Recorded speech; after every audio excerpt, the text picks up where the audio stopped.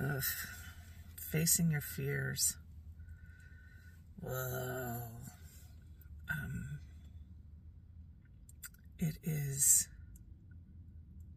difficult at times, and yet once it's done, it's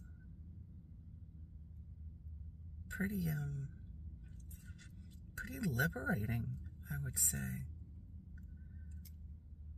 Knowing that you can do it, or just that you did it.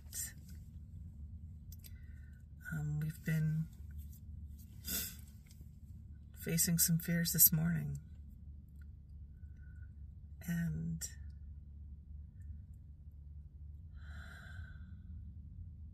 I don't know. I don't have much to say about it, honestly, but I wanted to do some light language around supporting you in your efforts to look and see what you're willing to take on right now.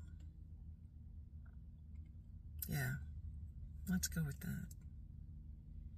Yeah, so added support for facing a fear. Doesn't have to be a massive one. It could be an itty-bitty one. It could be whichever one that would benefit you to face and resolve in this moment. Yeah.